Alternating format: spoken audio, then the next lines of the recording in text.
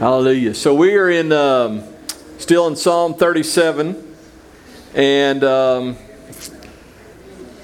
if you've been here, we've been going through this psalm because it tells us several times through here who possesses the land, who gets to take the land, and the land being the promises. And so in week 1 we talked about the trusting, those who trust the Lord possess the land. So just a quick survey. How many have decided in the last few weeks you're going to trust the Lord more than you've ever trusted Him? All right. Then we talked about those who commit all their ways to the Lord, those who commit their ways to Him. How many have decided that they're going to commit more of your life to the Lord? And then we talked about those who are patient. Those who are patient. So how many of y'all have had a trial and you rejoice through it? Not as many hands. All right. But we're working on it, right? We're working on it. And then we talked about the humble, and the humble possess the land. And those who decide that they're going to think less about themselves and more about others. And if anybody here decided I need to do that a little bit more besides me, amen. Amen. And so this morning we're going to talk about the godly.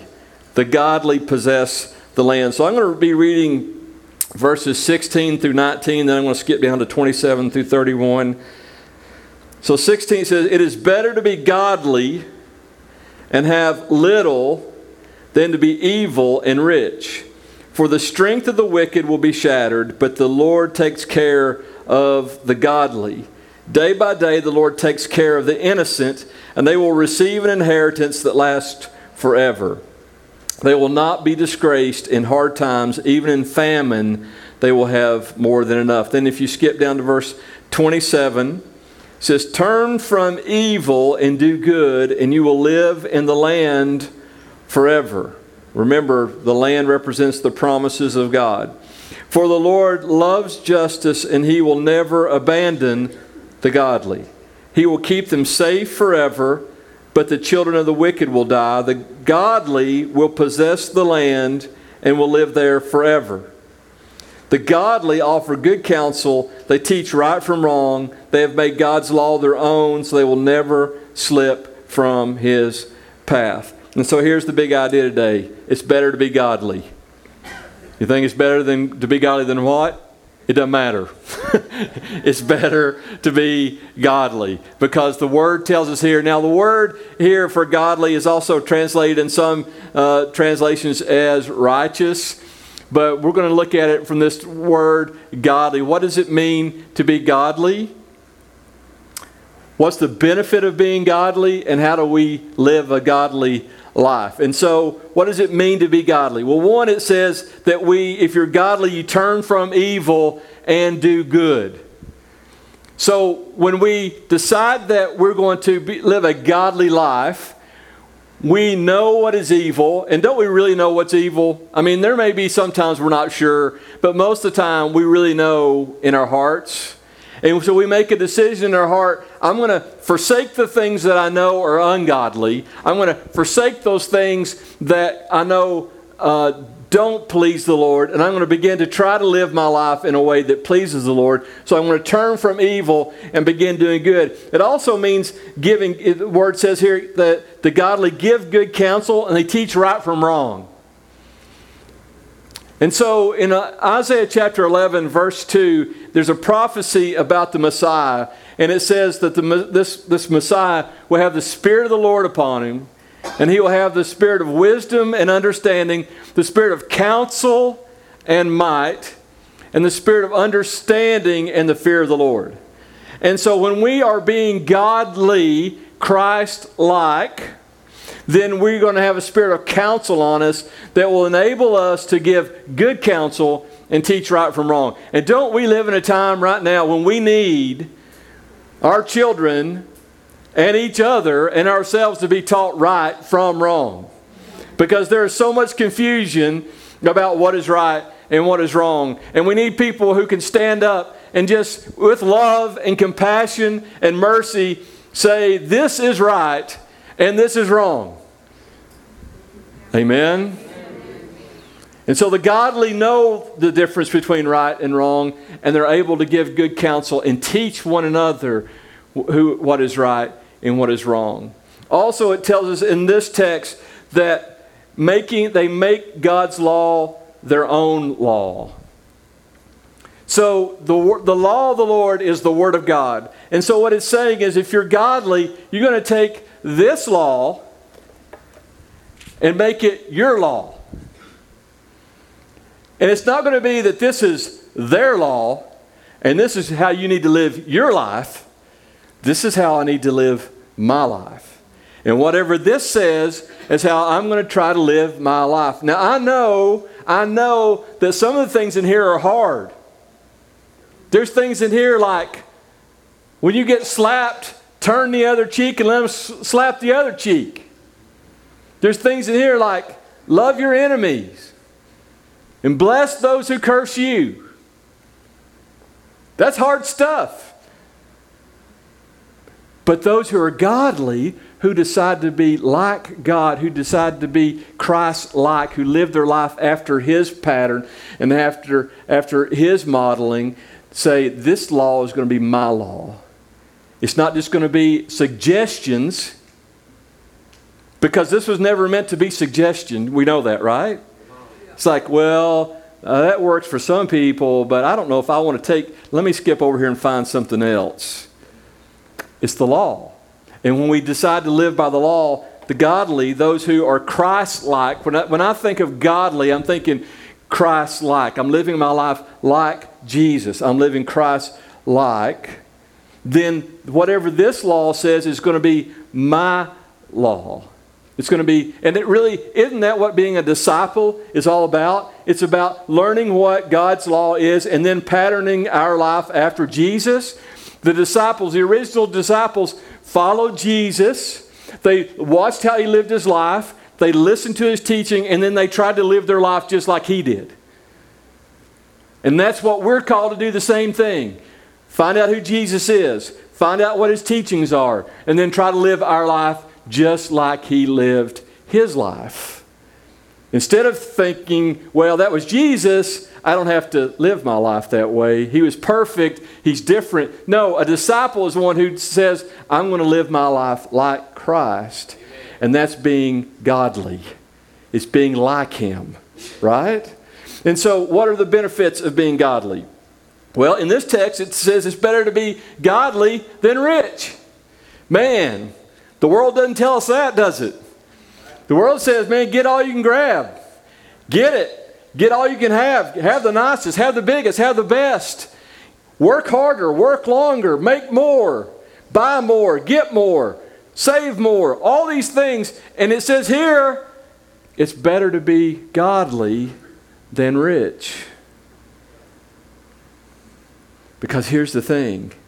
The benefits of being godly, the benefits of knowing Christ and having Him live inside of you, the benefits of living a life that is righteous and godly, will have benefits that last for eternity.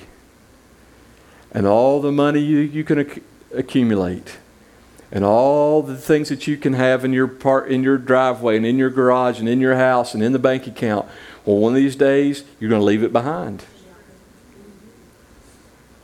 You're not going to, that old saying, you can't take it with you. And that is so true. You can't. And if the Lord were to come back before we die, it's all going to burn. It's all going to go away. And the only thing that we're going to have really is our relationships, our relationship with Jesus and relationships with each other, right? Yeah.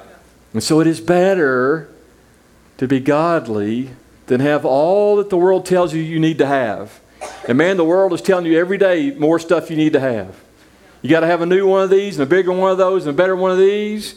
And you don't have enough of these, so you need a better one of those. And it's just all the time. And here's what the Word of God says. All that stuff is fine. There's nothing wrong with things as long as things don't have you, right? And you're not worshiping, they don't become idols. But the most important thing is knowing Jesus Christ and being a godly person, living a godly life. It also tells us one of the benefits is that the Lord takes care of the godly.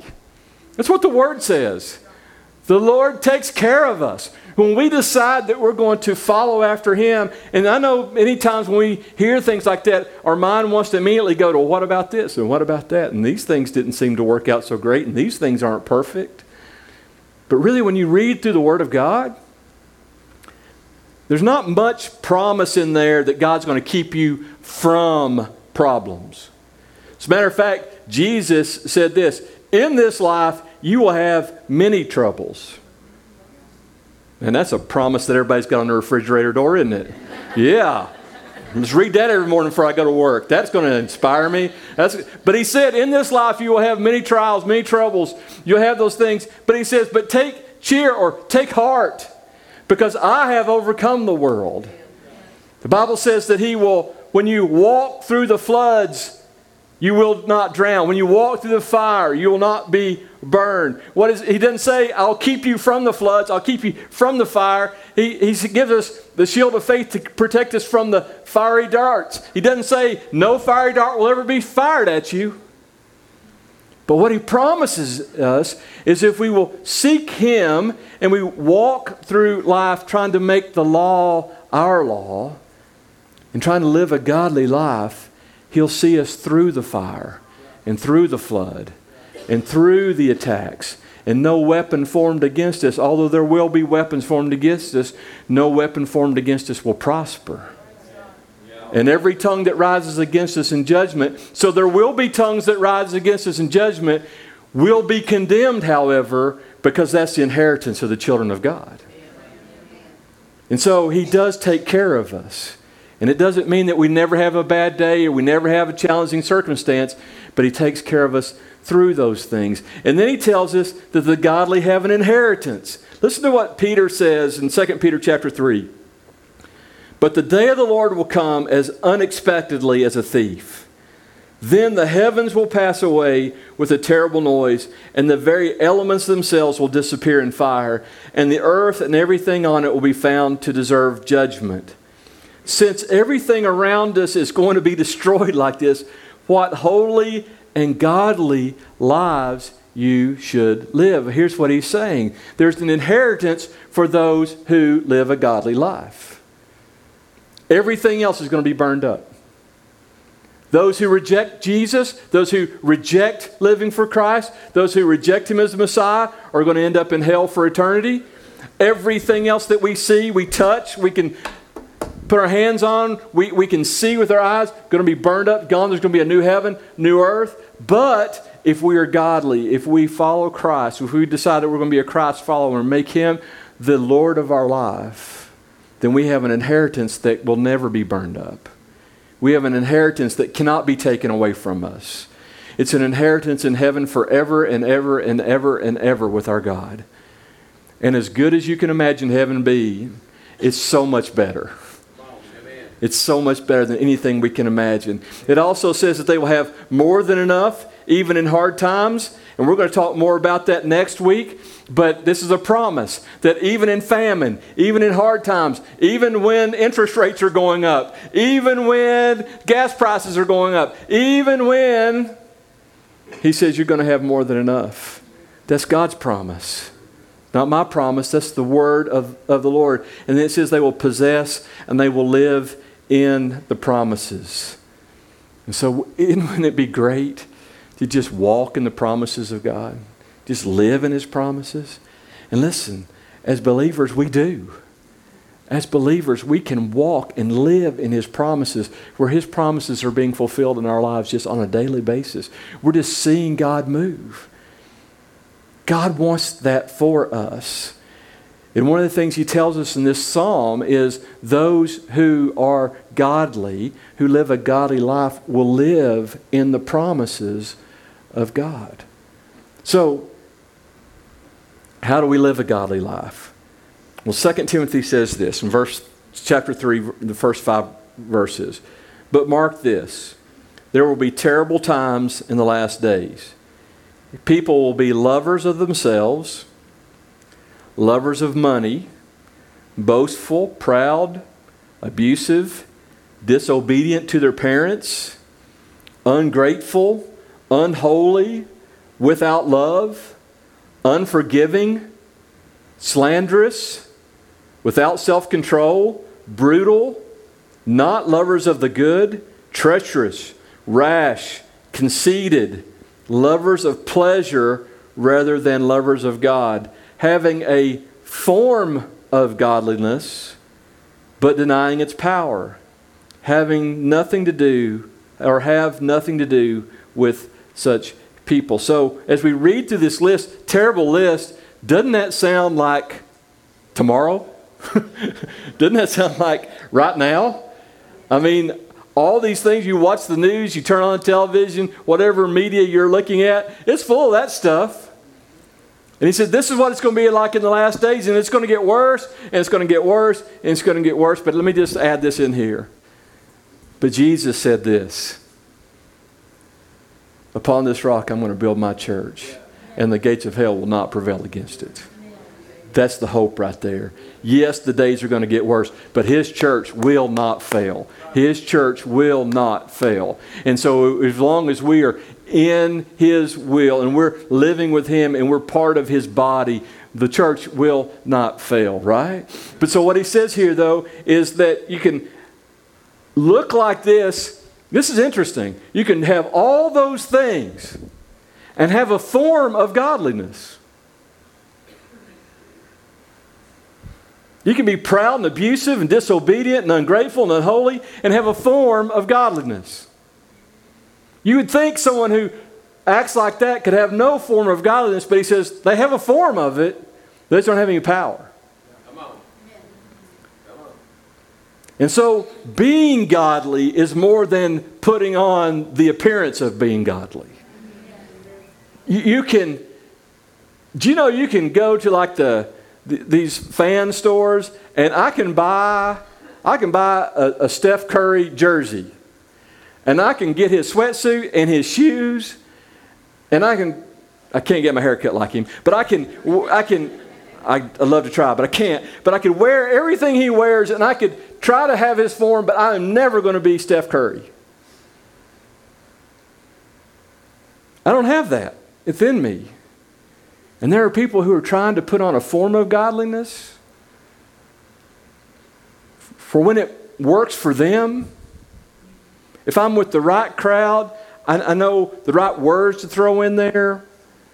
I'll talk about the right person. I'll throw in a C.S. Lewis, or I'll talk about a Spurgeon, or I'll talk about a song I heard on Kayla, or I know how to dress for this group and dress for that group, and I'll put on my Christian t-shirt for this group. And I can have a form of it, and I can smile the right smile, and I can even throw out a scripture every once in a while, and I can have this form of godliness.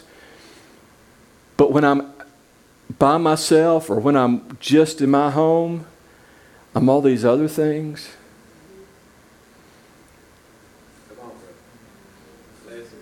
And what God's calling us to is not just to look like a Christian, not just to look like a follower of Christ, not just to put on my godly costume when I'm around godly people, but to be godly.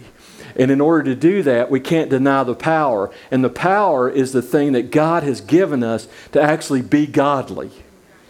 He has given us the ability to be godly. It's being godly more than just having the form or appearance. It's loving God more than the pleasure of the world and pursuing the power that really makes us Christ-like.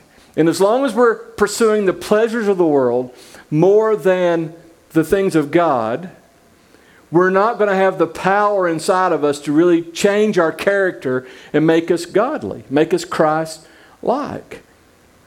The Bible says to seek ye first the kingdom of God and His righteousness, or His holiness, or His godliness, and then all these other things will be added to you. What are all these other things? The things that change our character, the things that make us like Christ. And sometimes we pervert that, like, if I'll just seek God first, then He'll give me, the Jeep Wagoneer. That's all the other things. He's going to add it to me, man. If I just seek Him first, He's going to add all this stuff to me. I don't think that's really what Jesus meant. Although, man, if God blesses you with one of those, hallelujah, they're great. I'd like to have one, can't afford one, but they look awesome. But those aren't the other things. In 1 Peter 1 verse 3, it says, or 2 Peter, it says, by his divine power, God has given us everything we need for living a godly life.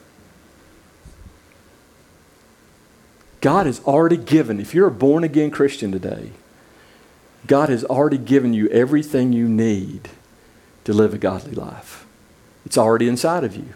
He's already given it to you. The Bible even says this, that God's at work in us, giving us the desire to do his will. So not only is he giving us the ability to be godly, he's planting inside of us this seed, this desire to be godly. And so what are some of the things that God has given us that helps us to be godly? If he says he's given us everything that we need, then what are some of the things he's given us? One is salvation and rebirth, being born again. And let me just tell you right there, it has to start there.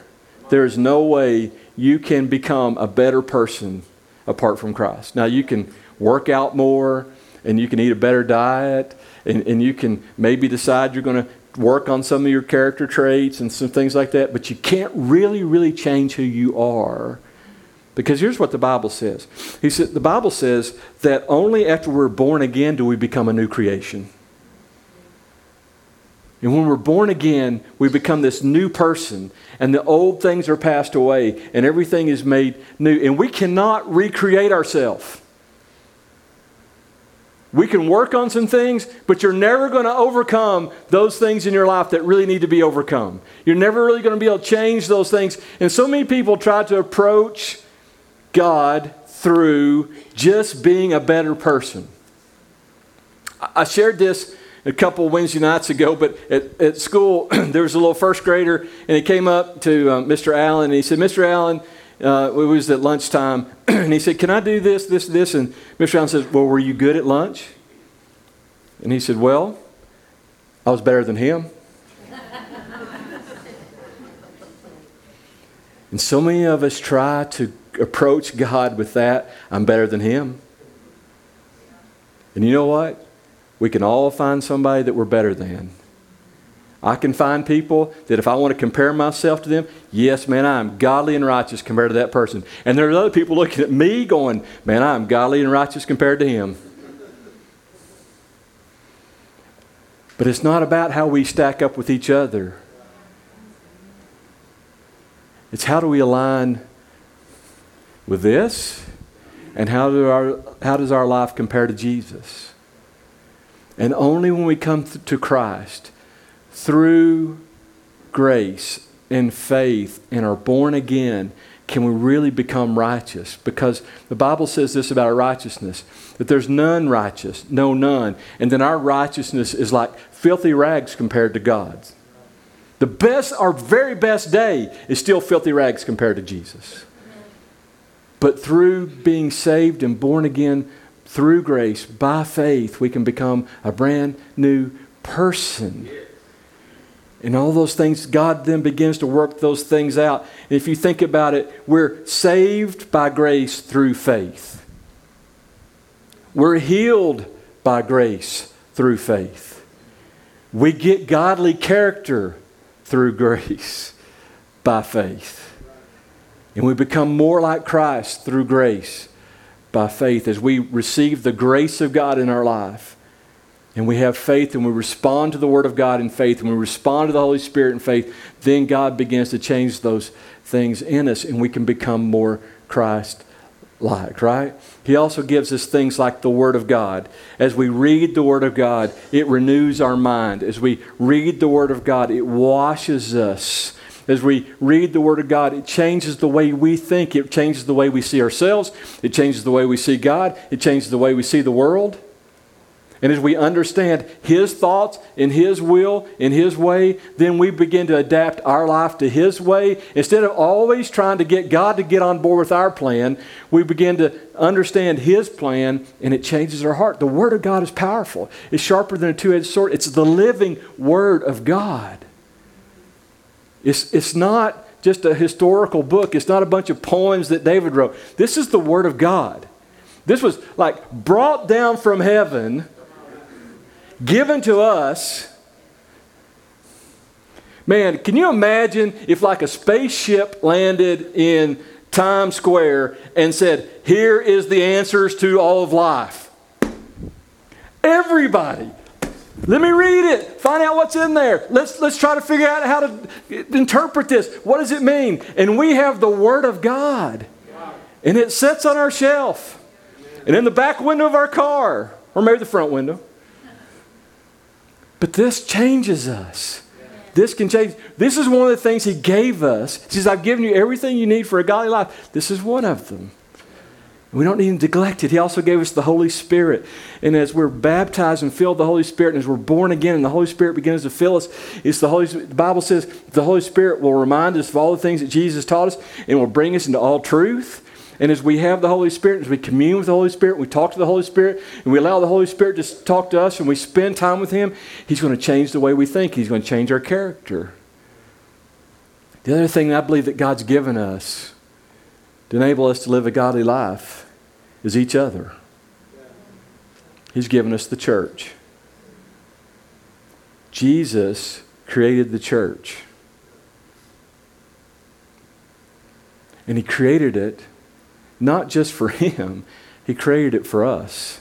So that as we come together, just like we did this morning, as we gather at Bible studies, as we gather on Wednesday night, as we gather in our life groups, as we gather just as friends over lunch, and we're there and we're talking about the Word of God and we're praying for each other.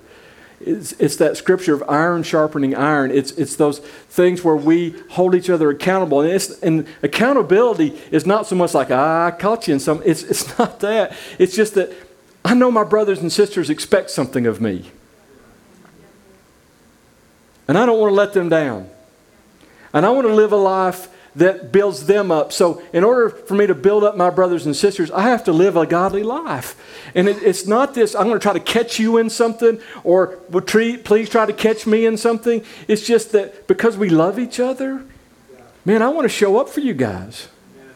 I want to be the person that you can count on. And that holds us in accountability not only to each other, but it holds us accountable to the Word, holds us accountable to God. And as I hear your stories, it encourages me. As I hear your praise reports, it builds my faith. As when you come in and say, listen, Pastor Mark, let me tell you what God did in my life, man, that encourages me. It builds me up. And we just should be building each other up. And those are things that help us to live a godly life, right? And so God has given us everything we need to live a godly life. He's given us salvation. He's given us grace. And should we never, ever take grace as an excuse to live an ungodly life? And so many people try to do that. If you read through the Word, though, that's not the point of grace. The point of grace is not to say, hey, get saved, then live like you want. It's, man, take the grace of God and then take the power of God to become more like Jesus. And so He's given us salvation through grace and faith. He's given us the Word of God. He's given us the Holy Spirit. He's given us the church. And then He tells us in Psalm 37, those who live a godly life, those who pursue me, who love me, who make me first in their life, they will possess the promises. They're the ones who I'll protect and cover. They're the ones. Before I close, I don't want you to take this as a word of condemnation. Because the enemy may try to take you to this place right now. I'm not living a great life, so God's not for me. He's against me. He's not going to protect me. That's not what He's saying. God loves you. But when we live a godly life, we come under His wings. We come under His protection. We come under His covering. And He knows what's best for us. So He's saying this, guys, if you would pursue righteousness, if you would pursue godliness, I can cover you. I can protect you, and I will. And I will provide for you, and I'll answer your prayers, and I will do all these things. It's not like if you get in line with me, but if you don't like what I do, that I'm against you. He's never against us. He's always for us. But when the Bible tells us very clearly that when we live a godly life, we can possess the land. We can possess the promises. And God wants to answer every promise. God wants to fulfill every promise in your life. Amen. Would you stand with me?